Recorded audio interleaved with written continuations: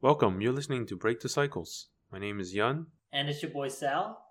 We're motorcycle enthusiasts, sharing with you our experiences on the road, stories of our motorcycle travels, and the lessons we've learned along the way.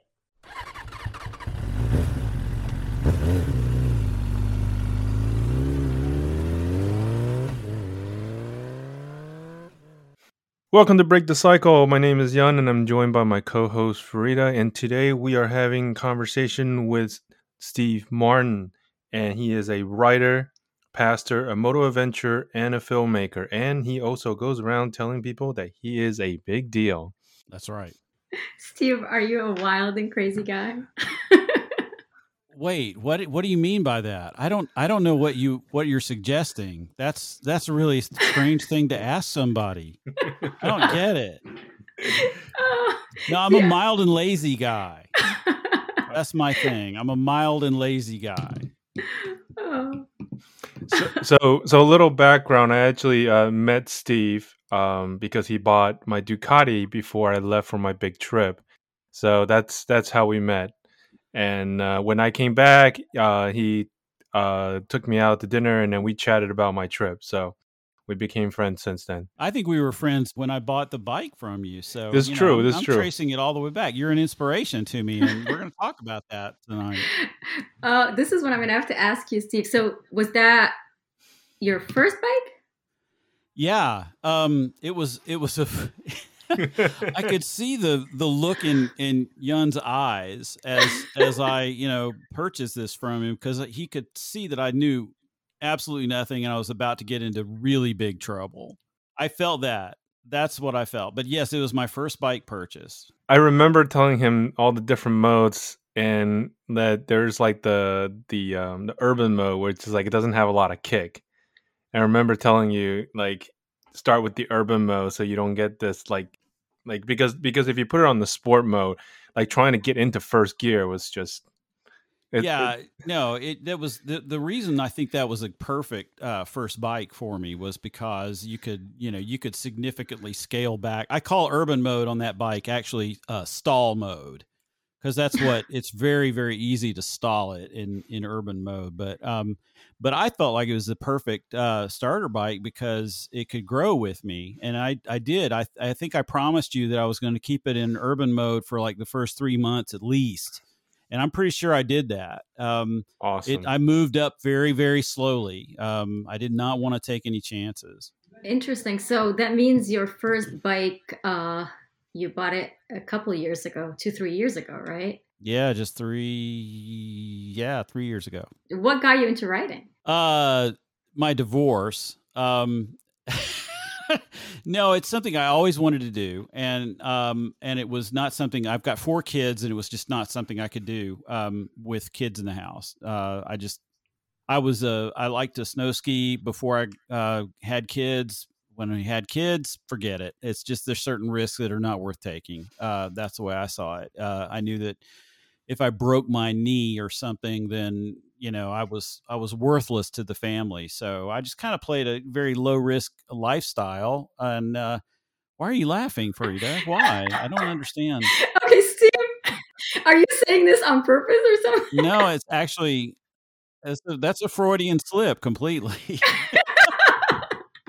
See, I started riding in my late 30s, and I have 3 kids.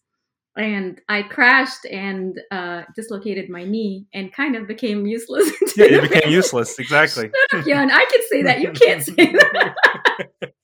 But there's an advantage to it. The kids can help you. They were kind of transporting me, lifting me. So, hey, But yeah, so tell me more. The kids got older. Yeah, I really, my priority was on raising my kids. I divorced in 2015, and and my kids were, I was an empty nester. They were off to college and everything, and it was just like, hey, I'm going to do some things that I want to do, and this is something I've always wanted to do. So I did it. Yeah, awesome. That's it. I just did it, and Yun is my enabler. He helped make it happen. I remember bringing the bike to you.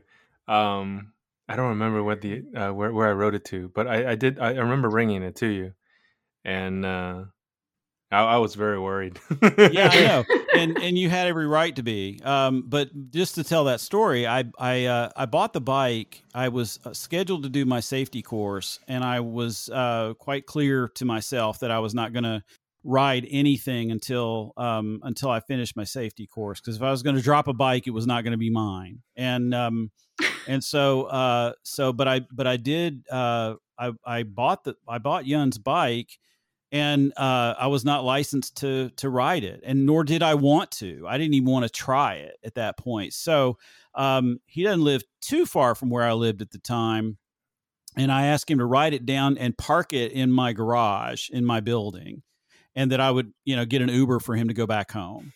And that's what we did. And he parked it, and it stayed there for 2 weeks without being moved. And I would come down, at night I'd come down and just kind of stand there and put my hands on it and stroke it, and just like, oh, this is going to be so great. And I brought friends over to see it. And it's like, oh, this is going to be so, but I really, honest to gosh, I really did not I didn't get on it. I didn't ride it until I got my license, till I finished my my safety course, and then it was very very, very easy going for a long time.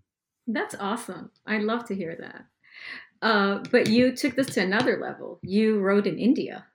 Yeah. Can you tell us about that? And honestly, this is really true. Yun told me, when I met him, he had 3 bikes in his house, three bikes in his basement, and was telling me about how he was going to ride all the way to the southern tip of South America. I was like, dude, that is amazing. Awesome. And then, it quickly grew in my mind. I think Yun and I have a lot in common. I think that he might be an obsessive compulsive type like I am. I don't know, maybe. Yeah, that's pretty accurate. That's pretty accurate. Yeah. But it's like planted this seed in my head. It's like, oh wow, with like motorcycles, I can go places that I never ever imagined going before. This is going to open up a whole new world to me. What's it going to be? So I looked in I scanned websites, and I looked at rides in Iceland or Ireland, or just all kinds of different places that I could fly to, rent a bike, and do something. And I don't know how I came across it, but I discovered this route that a lot of people in the Eastern Hemisphere, and especially in India, take, which is a route up into the Himalayas. And I never in my life would I ever set foot on any portion of the upper parts of Mount Everest. But I've read every book about Mount Everest. I've read every movie about. I'm completely fascinated by all things Himalayas. And I thought, wow, this is a chance that I could have to go to the Himalayas and see something that would be a bucket list kind of thing. And so I set my mind to do it. And boy, when I set my mind to do something, I'm going to do it. And I did it. It was great. What bike did you ride on that trip? I rented a Royal Enfield Himalayan, or Himalayan, as they say. Oh, they call it Himalayan? Oh, yeah. Yeah, they're the Himalayas over there. Oh, interesting. Yeah. And is it a good bike? Yeah, and I actually bought one. See, this is how crazy I am. I bought one to prepare for the trip, and to learn how to do water crossings and do things like that. And I sold it recently, and I'm really kind of regretting selling it because it's really cool. Oh. It's a cool bike. It's not everything that I want, but and that's basically why I sold it. But now I kind of miss it. So yeah, I rode a Himalayan over there. It was carbureted, so that was interesting to mess around with, or have messed around with, while we were at high altitude. And it was a great bike. I loved it. Absolutely loved it. So did you go with people, or because I saw that you organized trips, and you had a trip organized that was delayed because of the pandemic. Right. Yeah. So I've done, travel is a big deal to me. And especially I've done political tours of Palestine, Israel. I've done, kind of fact-finding trips, various kinds of things. I've been to Jordan many times, but I'd never been to India, and it was all very intimidating to me because it's it's just requires a few more steps with getting a visa and things like that. But I found a tour operator. I basically just researched everything that I could about every company that was doing it. Turns out all the companies doing those trips basically occupy the same little block in Delhi as all the rest of them. So they all know each other. And if you pick one, you're basically picking, you could just as easily pick the other. But the reason I chose this one was because their communication was very good. I could communicate with them via their website, and it felt like I was going to not get ripped off. And also they didn't require a big down payment. It was an inexpensive trip to begin with. I mean, ridiculously inexpensive, but it was something that I could afford to, if I lost the money, it wasn't going to kill me. So that's, and I joined a tour. There were about 9 of us on the trip, and 2 guys that I brought with me, a father and son. The father's a friend of mine, and then the rest were Indian guys, and it was amazing. What kind of stuff did they have to prepare for the high altitude? That was really, that was just something I wanted to experience. Again, with all the Himalayan lore.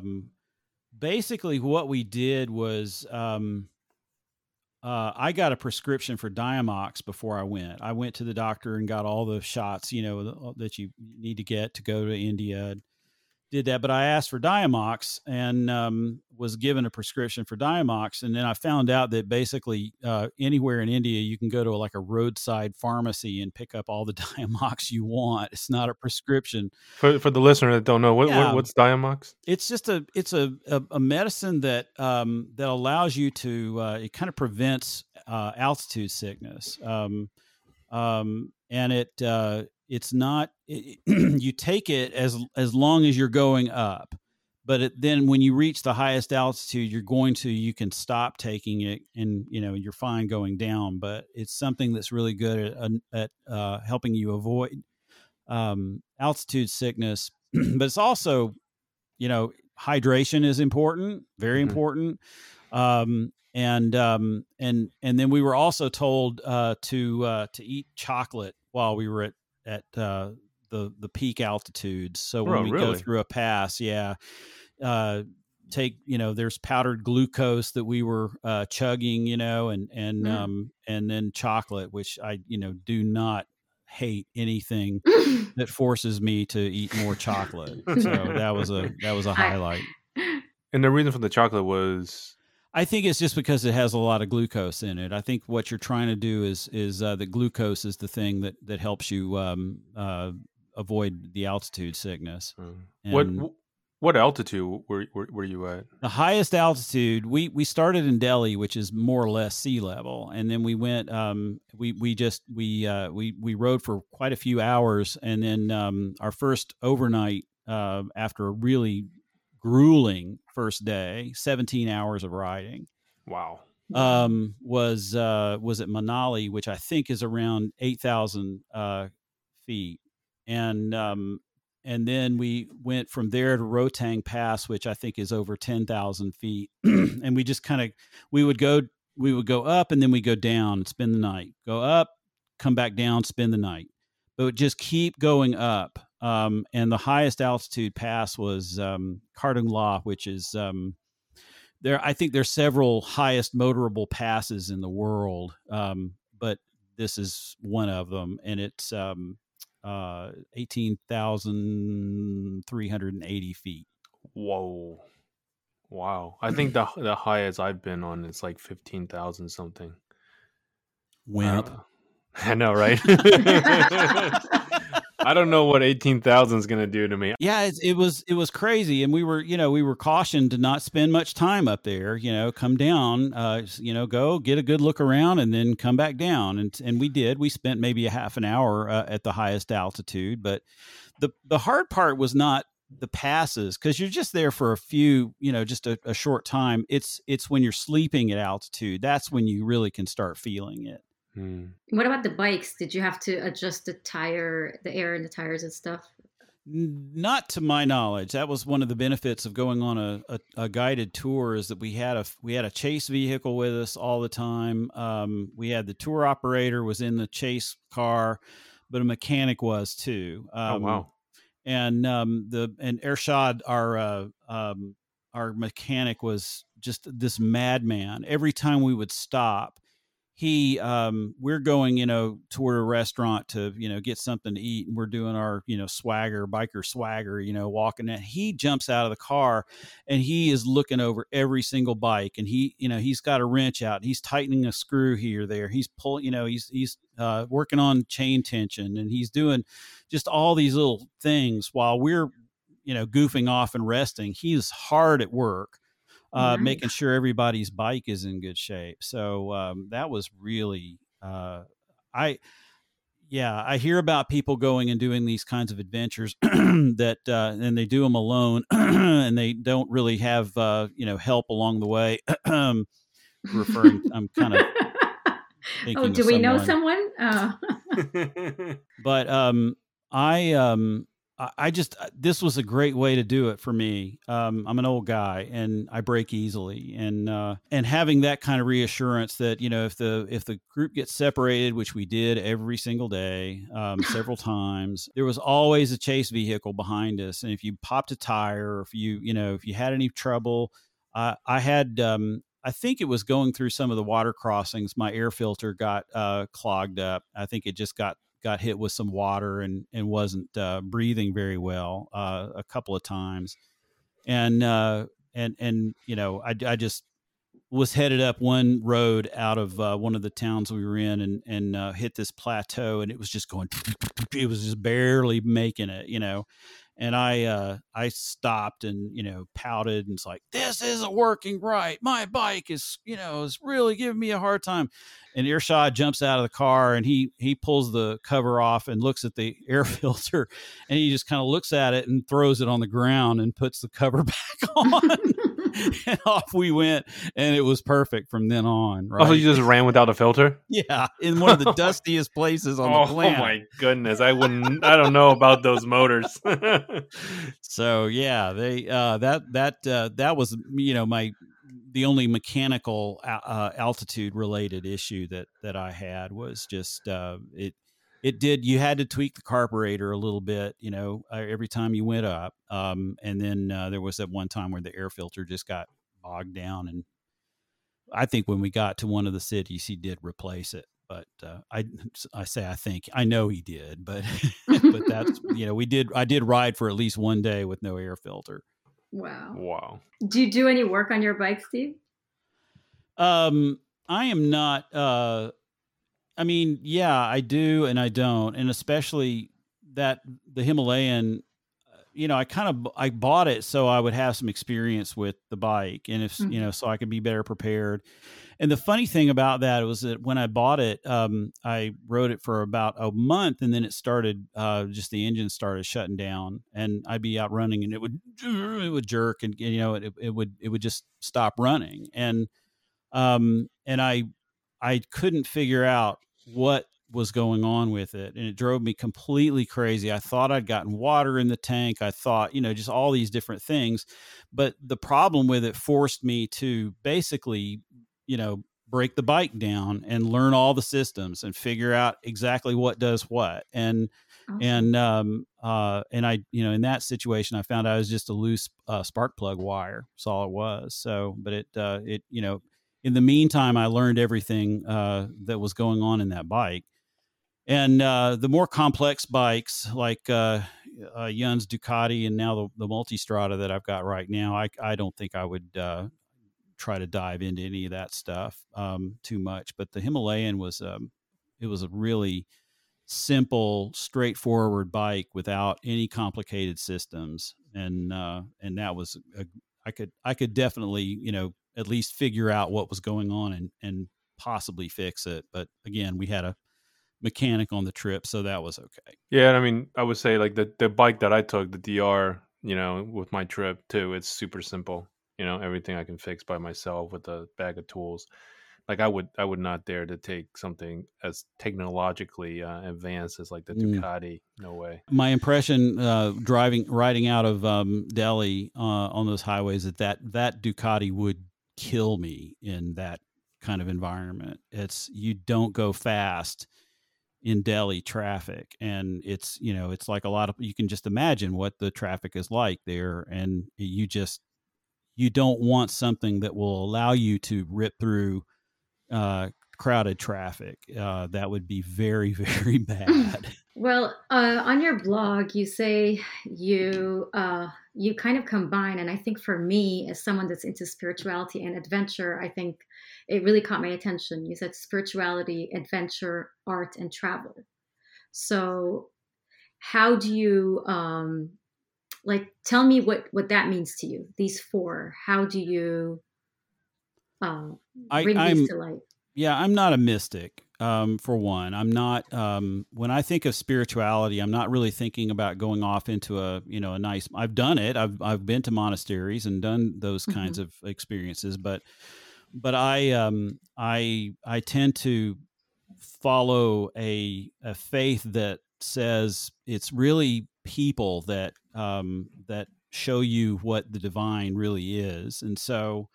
Being open to people has enriched my life in ways that I just wouldn't. I don't know how to. I don't know how to explain it anything other than that. And travel is the key to that, as far as I'm concerned. Rick Steves does a lot of good stuff around spirituality and of travel and the need to travel and to experience life as a traveler. And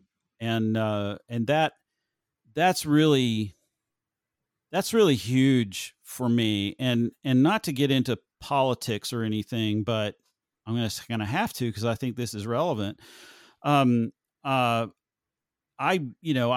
Southern white Christian who grew up believing that the Israelis were somehow the manifestation of the biblical Jews, and that they were the chosen people, and you just didn't question that. And I went to Israel twice at the end of the last century, 20 years ago, and had a great time, great experience, great experience. But I didn't do anything with. I had a fear of Palestinians. I believed everything that was told to me about Palestinians, and so I just didn't even really explore that. And then I was hired to document a team of people who were going to spend a couple of weeks in Bethlehem. And this was really kind of interesting. They were Pentecostal Christians, which is they're kind of normally a fairly conservative Southern point of view, and but the trip was to take them to Bethlehem, which is in the Palestinian territories, and expose them to the realities that are going on there and the people. And I from the minute I set foot, I think when I landed, I was picked up by a Palestinian cab driver who, when he was driving me to Bethlehem, was like pointing out everything that was going on and explaining it. And it was just like from the word go, I was like, oh my gosh, I've got this all wrong. I've listened to my tribe and just kind of followed that blindly. And these people are lovely. They're completely and I can walk in the streets of Bethlehem at night, at midnight, and I feel safe. And there are women walking by themselves at night in Bethlehem at midnight, and they seem safe, and comfortable. And it was a completely reorienting experience that, quite frankly, made me angry for a long time. I felt like I'd been duped. I've really come around and come to peace with that whole thing now. But that is what, if I am going to get mystical, I think I'm going to say that's where God is. I think God is in coming to terms with those realizations, coming to terms with the fact that people are people, and that we all have something to bring to the table. And really, we don't need to be listening to our politicians as much as we do, especially when they tell us who our friends are and who our friends aren't. Yeah, absolutely true. I So agree. travel, just to me, is the best way to connect with that kind of spirituality. It's just the way to see the world in a different way. And I think in the United States, we have a little bit of a problem with thinking it's somehow wrong to go outside the country, to, that we're being disloyal if we travel and we want to live in another country for a while or something like that. So I know that you took in some trip with your new bike. So how do you like the new bike, your new Multistrada? I love it. I mean, it's really, it's kind of a grandpa bike in a way. It's got a lot of nice bells and whistles. It's got a pretty TFT screen on it. It's powerful, but it's not too powerful. It's a 950. I was kind of afraid, the guys that I ride with that have their GSs, 1250 GSs and stuff, that I just felt like it's going to be too much bike for me. And I like the size of it. It's a little heavy for me right now. I'm getting used to that. And it feels like a kind of a nice piece of jewelry at this moment, and that you don't want to tangle with. So I'm very careful with it. But it's really, I think it's a lot easier to ride than the Hyperstrada was. It turns a lot easier. And the clutch is definitely much smoother, and it's a hydraulic clutch. Yeah, because the Hyper was a line clutch. Yeah, cable clutch. Yeah, and it's a nice smooth ride. I'm enjoying it like crazy, but I do miss the infield from time to time. I have to ask this question, but do people get super excited that you're the pastor that rides a motorcycle? Not yet. Really? I'm doing nonprofit work mostly now. I haven't had a church since 2005.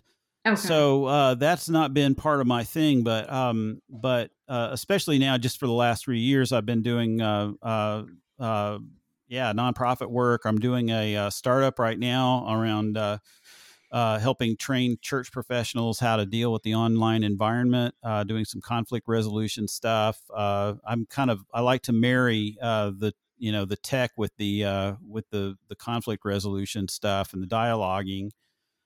And I'm doing that, and that if you can probably see, I'm wearing my Ducati T-shirt right now, and I guess that's as far when I have a work day and I have to turn my camera on, and that's the extent of me going to the office, I might throw on an actual shirt instead of a Ducati T-shirt. So it's just not, it doesn't seem to come up very much. But I've got some friends that our rides turn into these really big, deep spiritual talks. And that's always a big part of it. One of the things that I find interesting is, I think that male spirituality especially is highly problematic. And male relationships tend to be highly problematic.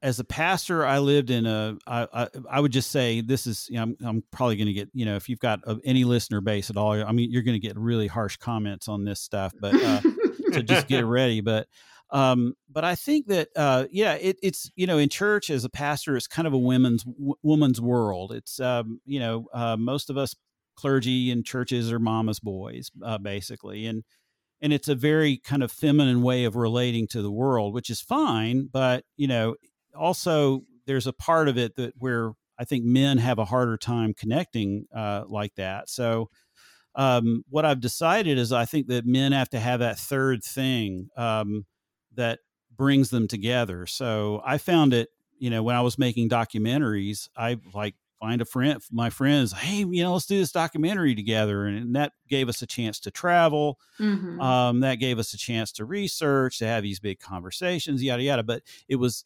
around something else, right? It was this Mm-hmm. other thing that gave us a reason to connect, and that's what I'm finding very interesting about motorcycling is that it's it's, for me, it's all men. I don't there's no women in my riding circle yet, but it's a you set out, you're growing somewhere, you have this common interest, and you've got the headset and the helmet, and you're talking to people, and it just becomes this safe way for guys to talk about stuff.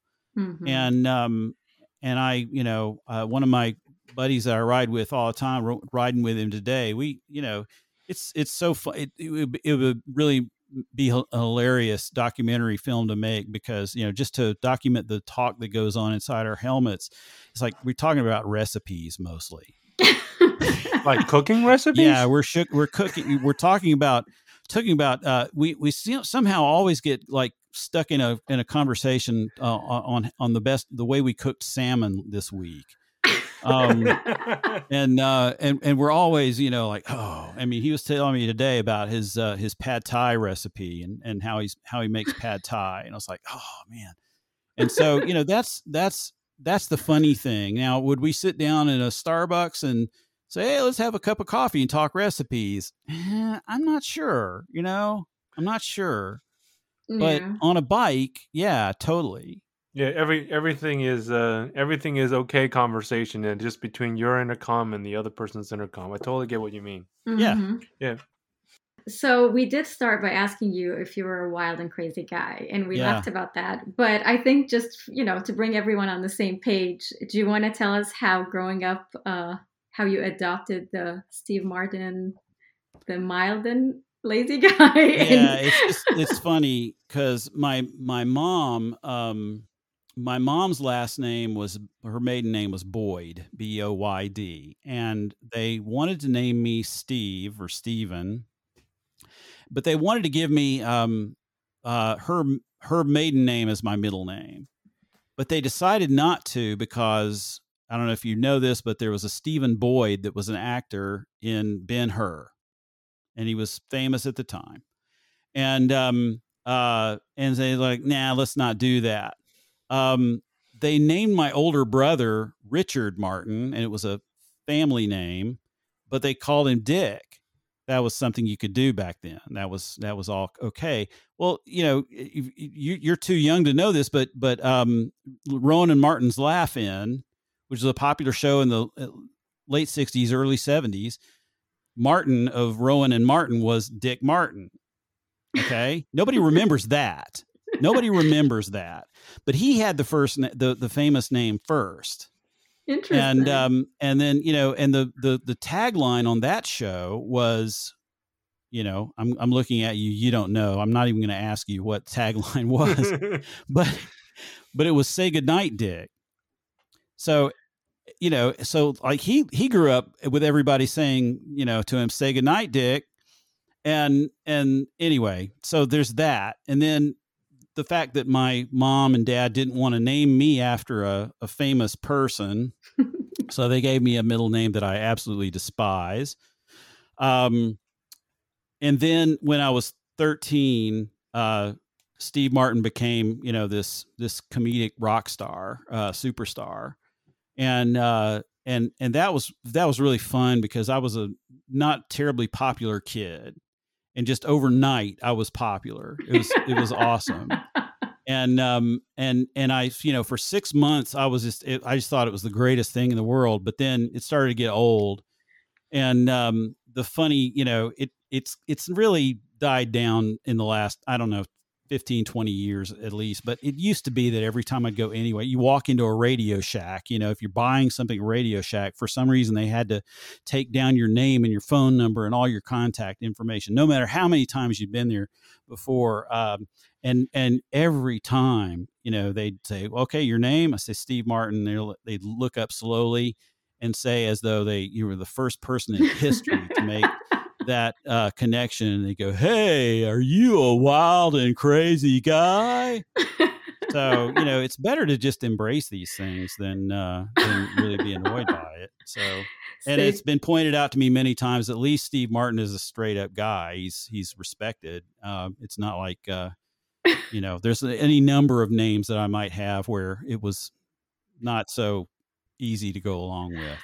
Right. So you decided to name your blog The Mild and Lazy Guy?